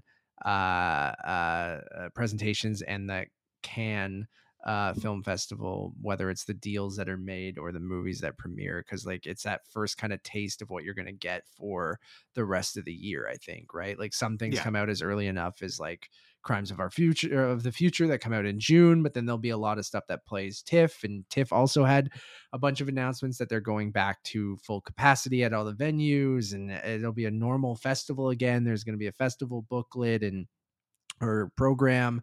There's going to be a new venue, which is still on King Street. So basically, they're taking over the Royal Alexander, I think is the new one, with the Princess of Wales and Roy Thompson Hall. So basically, every theater on King Street is now a TIFF theater, because the Royal Alexander was the only one that they didn't really use, which they will now be using for premieres and stuff. So I love that. It's another kind of theater venue that kind of classic, looks like Princess of Wales or Elgin and Winter Garden and stuff like that. So Elgin and Winter Garden are the only ones that, I guess they're going back to Ryerson as well. So those are still down on Young Street ish area, but a lot of stuff on King Street. Pumped for that as well. And then Cannes is always that place where we start to kind of hear about those movies that might get released in September, October, November, December that we might see show up at TIFF. So that excites me a lot. On the other news front, we got a couple other things. We got the Netflix. We don't need to go deep into this because I think it's something we've talked about. But Eric, my prediction's looking better than ever. Remember when I was the first person who was like, if anyone's gonna have trouble, we've done streaming wars episodes and things like that, and you guys can go back and probably find them. It's probably the title of them, or I don't know what the hell episode we talked about all this stuff. We talk about it weekly almost, but like the Netflix quarterly results and stockholders meeting happened, and people seem to be kind of, scared a little bit because they lost subscribers. I think it was either for the first time ever or the second quarter in a row. They're struggling to, at least in the Americas and in a lot of their territories, they're losing members instead of gaining them. And people are worried a bit for them, and I think it's interesting. They're going to lower their cost of spending on original programming. They're going to cut down on password sharing. That's their solution, is like everyone should have their own account. Everyone should pay $22 a month instead of you sharing it with your family. And I'm like, it's they're in an interesting spot. And just, I'm going to find that episode one day and I'm going to go, I said it first, everyone. It's, out of all of the streamers, they were the first out of the gate. Everyone learned from them. And they hit their market cap so fast because they were the only one there, that they have nowhere to go but down. And I can see them either. I never think, I don't think Netflix will ever go under or anything like that, but I could see a huge acquisition one day where you see an Apple or you see an Amazon, because they have so much money and they have so many other places where they can make money, go, we're going to buy you now. And they'll buy Netflix. That's like my Elon Musk buying Twitter. Yeah. Thank you for bringing that up again. It's miserable, but that's exactly it, dude. It's just like, I could see them one day fumbling a bit more. And ironically being bought by Apple is my prediction. I think Apple will buy Netflix in the next 10 years. That's my prediction. Yeah, I mean, I think you kind of, I know exactly. I mean, you have talked about it before. I don't know if I'll call you a prophet or anything, but like, I think like the writing was on the wall where, they only had that one revenue stream, where Amazon and Apple and even Disney to a certain extent, Disney for sure. Yeah.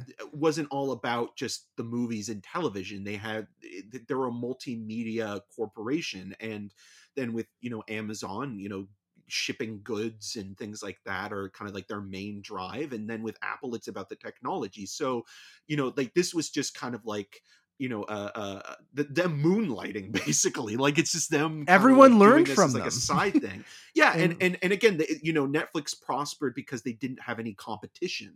And now with all of these smaller and larger streaming services available that have taken a play-by-play from Netflix, there's not a lot of room for where Netflix is going to go. If you have Netflix, or if you are a subscriber, you're a subscriber. They're not going to get any more people. Like, I don't know how you can get more people unless you do the crackdown on, and that's just going to piss more people off. And that's going to deter people to cancel their subscriptions that they already have. So and they keep raising prices too, right?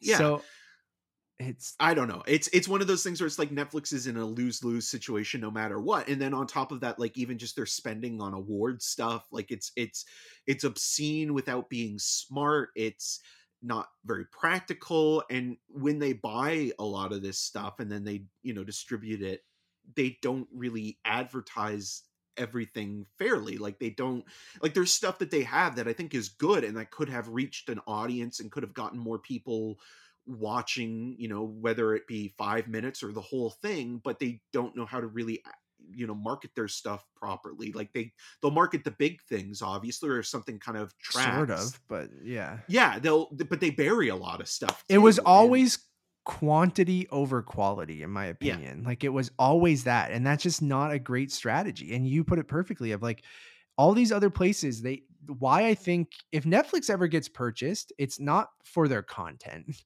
Because they've put out some great shows, a couple of them, and like, it's just like, and I love Cobra Kai. It's one of my favorite things ever, even though they picked that up from Sony on another network and things like that. YouTube Red, yeah. I think if anyone purchases them, it's for their subscriber base, right? Like, if anyone buys them, it's because they have so many people subscribed already, where if they bought them and folded it into Apple TV Plus now has all those people, which then they can use to market their very expensive computers and iPhones and software and hardware that they sell, right? And then And Amazon, it cuts out the another, competition, yeah, right? and yes, and that as well. And then Amazon, same reason. They have reasons to want that, want to gain a subscriber base, where Netflix, like you said, it's Netflix, right? Like they're not going to start selling goods, or they're not going to start selling a Netflix computer or box to stream your stuff on. Like their thing was to be everywhere, have content for everyone, even if they didn't really have an identity because of that. And I don't think I think it is too early to say rest in peace Netflix, because obviously they have still 200 million subscribers or something. Like it's actually ridiculous still. But I think it's you look a lot like at Facebook or Meta or whatever you want to call it, right? Like Facebook still has the highest user base of any social media platform, still one of the biggest. But is it really relevant anymore? Like they have Instagram, which I think is relevant to them still, which is what's keeping them kind of, and they do a lot of other things. But I really don't think Facebook is the thing keeping Meta, and they want to get into metaverse stuff. And that's a whole other can of worms, but like, that's them trying to survive by going into metaverse stuff. And like, And I don't know spending what, money that is unnecessary too, yeah. right? Like, And I don't know what Netflix's solution, because if you just start cracking down on passwords, people are going to go, you know what?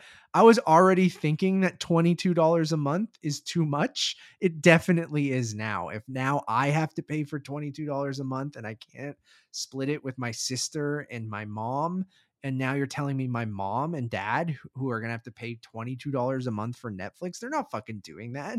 They're not doing that. They don't watch enough on Netflix. The only reason I'm keeping my account is because we like review a lot of this stuff. And like, even then, I don't want to be one of those guys who is like cancels my account and then goes, can you give me a free account because I'm reviewing stuff?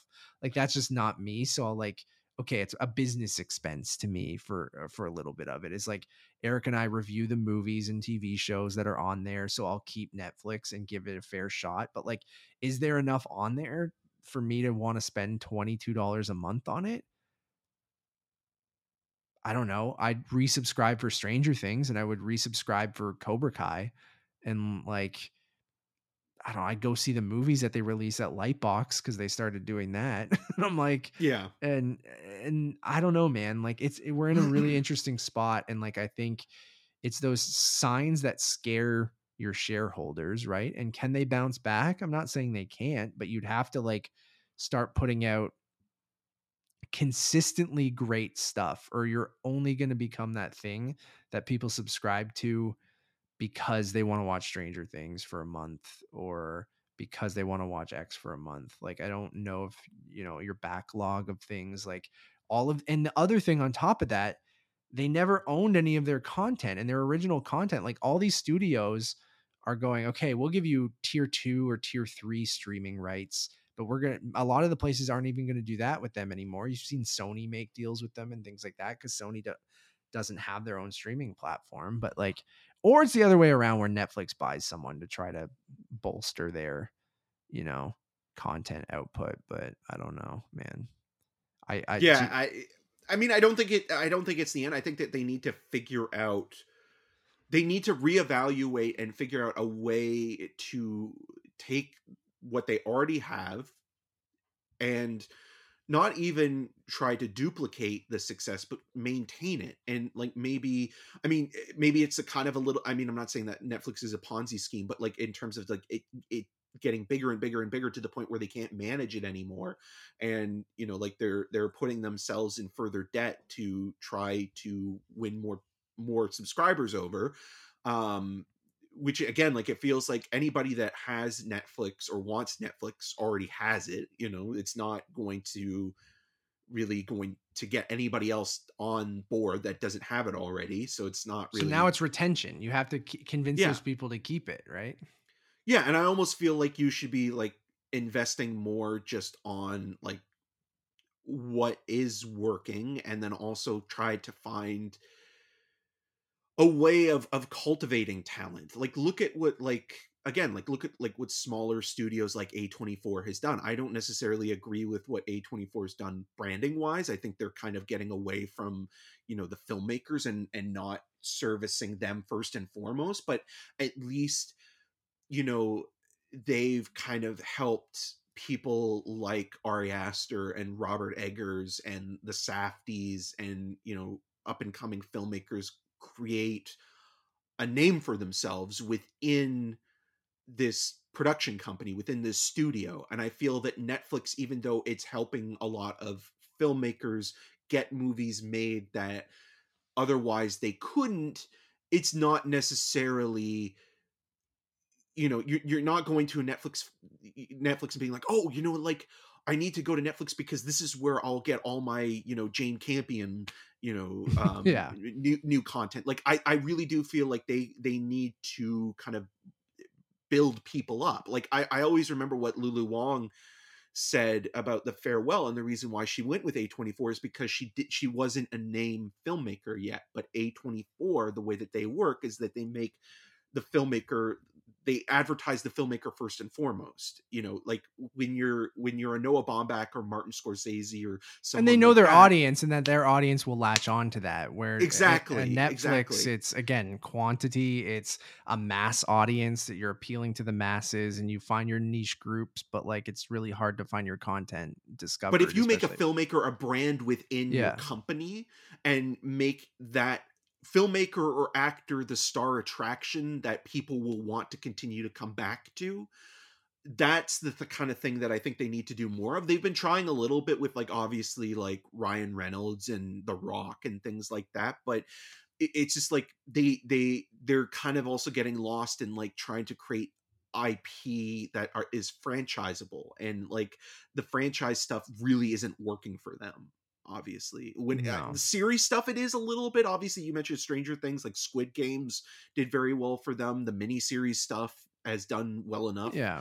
But yeah, like they need to kind of focus in on what is working and not just kind of literally do the quantity over quality thing. They need to now look at quality first. Well, if they're going to start cutting their spending, right, then because I think I read something that was like, the thing about Netflix is because they did so well out of the gate that you're able to get really high loans, and you're spending more than you're earning, right? Which any company Yeah. when they're becoming successful does. But they're like, they were spending like someone who had way more money than they had, and they didn't realize like eventually when you capped out is like you're going to have to bring that back down, because you're spending like you could get an unlimited amount of subscribers, but if you can't, then you're never going to make that money to pay that money back. And like, Yeah.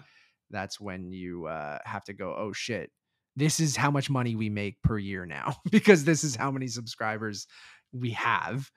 And it's like, we're not going to get more.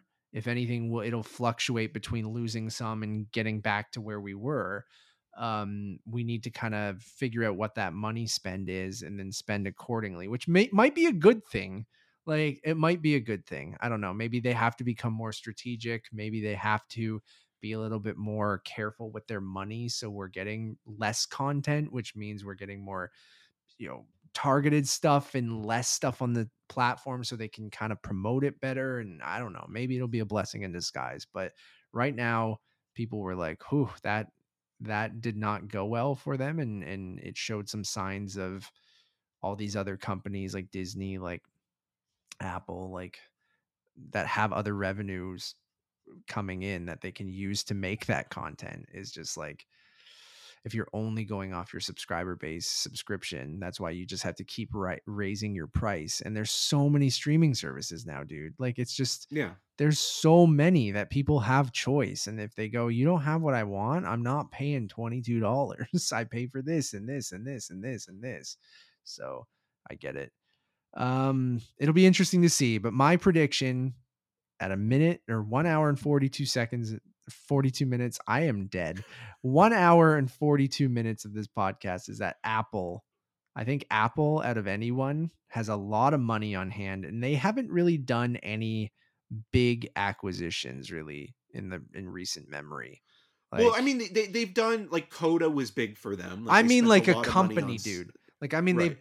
they have so much money. They like Disney buying Fox and things like that. Like Right. purchasing a that's fine. They're going to purchase a shit ton of stuff, but I mean like a Oh, yeah. major You mean purchase. like another like eating another Yes. corporation? Yes. See. I think the company that would benefit the most from taking Netflix would be Amazon, I agree because too. Their Amazon really platform is doesn't. terrible.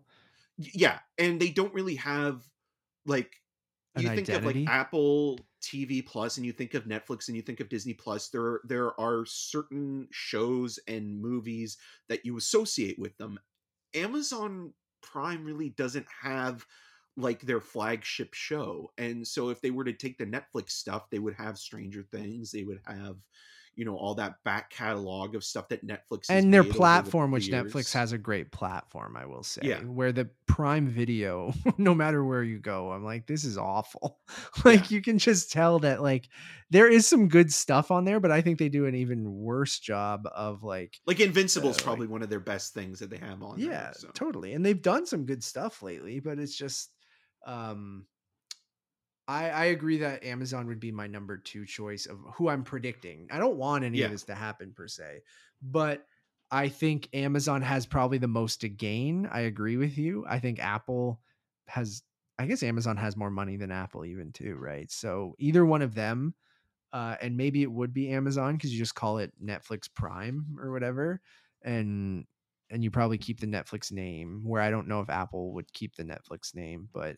Because people um, get that confused as well. Like with like Amazon, like a lot of PR people have been getting in touch, at least in the with US critics and news outlets and things like that, saying that they want to be called Prime Video or Prime, like it's it's not, they don't they've want to be changed their called name like just 4 times. Amazon. Yeah. Yeah, and so like again, like Amazon doesn't have like a true identity of its own. So Yeah, I agree. So, yeah, okay. Matt says Apple TV, Eric says Amazon. What do you oh, I guys think think? Apple. I think either one. I'm just saying, like I don't know who's going to do it, but I think Amazon has more to gain. Do you Like genuinely Apple, think it will happen though? Like, do you agree with me? yeah, I think eventually, like they're going to come into a situation where they're going to need to be bought out. I just think that they don't like to what we've been talking about is that they don't have a revenue stream except for their subscribers to fall back on. So why not, bail themselves out with a company that can spend $1 billion or so that's still chump change to them, Oh, uh, it'll cost an insane amount, but like those two but it will still companies be have, nothing. yeah, Yeah. those two companies have enough. They just go into their petty cash drawer and they Like just I was go, looking at Elon Musk's net worth, because it was like, okay, like yeah. if he spent 44 or Don't let around him buy 40, Netflix. God, he probably would think about it too. If he spent around like 44 billion on Twitter, Twitter, and like his, 46.5, I think. yeah, and then like his net worth is like over 200 I thought and he was the something first billion. trillionaire, one of them. Like, wasn't he? Yeah. Like, I don't know Or how is, much is I the. think he's also higher than Jeff Bezos Yeah, and he things is like now. that. So Yeah, and Bezos and Amazon is too, and Apple is up there as a company. I know Apple has a lot of just cash lying around that they haven't used to spend on they just anything. open a door to a room and Yeah, there's you just a go into the room full Apple of headquarters. They're cash. like, "What's that room?" They're like, "Oh, that's the money room," and it's like fucking Scrooge McDuck, like jumping into the giant vault of Life is money. like a hurricane So that's what here I don't in. know. We'll see, man. But like that, it was wild following that investors meeting kind of thing and people panicking. And I think their stock dropped 22% like that day or whatever. Imagine they lost almost a quarter of their value on their company. It's come back up, I think, but Yeah. um, Well, wonder how like much Twitter's yeah. lost in the last like I think it went few up since hours. they knew Oh, because like you got to think like it's still a good thing for their shareholders, right? Like he's paying a right. premium to buy it at $55 a share or whatever it was. And like, so that's why they think that their shareholders are going to approve it because this is the most money they'll ever get for Twitter, Yeah. right? He's just has an obscene amount of money I don't And blame the it's people that just are like, doing it either. It's just kind of like you might as well, right? Like if you're going to if get you're a that much money shareholder, out of like, it. yeah, if you're a shareholder, like, I get why you, I mean, you don't give a fuck. And to everyone who's like, I made a couple jokes about it today too, but I'm like, is it really gonna, I don't know. Like, is it the end of the world? There's shitty billionaires that own everything we do. I'm like, is it, I don't know. Is it really No, gonna it just kind change of makes much? almost like Twitter lamer than it already I is. know. And I love Twitter. I love the platform. It's a flaming garbage truck.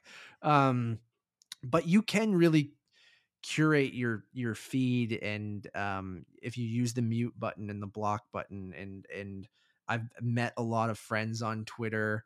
I've, I owe a lot of my career to Twitter, because of the kind of connections I've made throughout the years, and I actually genuinely like the platform quite a bit. um so it is kind of I do not like Elon Musk, so No. it is kind of shitty, but I laughed. The one joke I thought was funny was like, a guy who's having a midlife crisis has to yeah. involve us all now in it. Yeah, So, I know, great. um that's a wrap, everyone. See you on Twitter. I'm at Matt Rohrbeck. He's at EM6211. Please go check out our other stuff. We have a review up right now for The Northman, as well as The Unbearable Weight of Massive Talent. We also have reviews up for Everything Everywhere All at Once. We have a couple interviews for that movie. Those are doing very well, actually, for us on YouTube and on podcast services. We well, our always, review for um, Everything Everywhere All at Once has hit over 2,000 for watches. us, which is pretty good. Pretty Yeah. good for a YouTube channel that just does podcast stuff, and we're basically We're like nobody's the on there. Netflix of Like, podcasts. yeah, We just do one thing. our audio, that's where people mostly consume our hashtag content. But um yeah, shout out to everyone who checked out those interviews. I had a good time doing the Daniels one, and Eric killed it with the Ki Hui Kwan and Jay Cheel. So I hope we do more of those. Those are fun. Nice little, and it seems like that's the content that does, talking about now our content. I fucking hate that word, but our content, the interview stuff, I think in those, that 10-minute, 15-minute kind of interval on YouTube. So we might have to do more with that kind of stuff, even if it's just short convos and things like that. But Eric, I hope you feel better very, very soon. I'm glad that you are feeling a little bit better from last week. Hopefully you're back to normal soon and be able to leave your home or go to a movie screening. You'll be Yes, good for and Doctor Strange next week, yeah. probably. Yeah. Luckily, Yeah, it's a slow I'm looking week, for. right? Yeah, I'm actually kind of grateful that this week, like, since it's the end of April as we're recording this, which is bizarre that we're almost in May now. Um, that this is kind of a nice relaxing week, that there's not a Mm-hmm. lot kind of being released. So I'm kind of relieved because like next week is a lot, because I yeah, had plans to go to the Blue Jays game on May the 4th. We have the Doctor Strange premiere. We'll have to review that and get that up probably for the next morning. Either wake up really early and do that. The Toronto Maple Leafs playoffs start next week, so they're either playing on the night of the Doctor Strange screening, or maybe the other night of the my Doctor Strange tickets I have for the public show, which is a nightmare for me because I talk a lot about sports and hockey on here, but not like too much. Even on Twitter, to bring it back there, whenever I tweet about hockey, no one cares, but I have to sometimes. Everyone I only mean, you cares talked about, about Mystery Alaska recently, so sure, but that's movie adjacent, right? Anything that's movie adjacent. Like, I want to do a hockey movie podcast. Like, eventually, maybe I'll get your brother Kyle to do that with me. And you guest on it because you know movies, but I needed someone who also knows hockey and sports. right.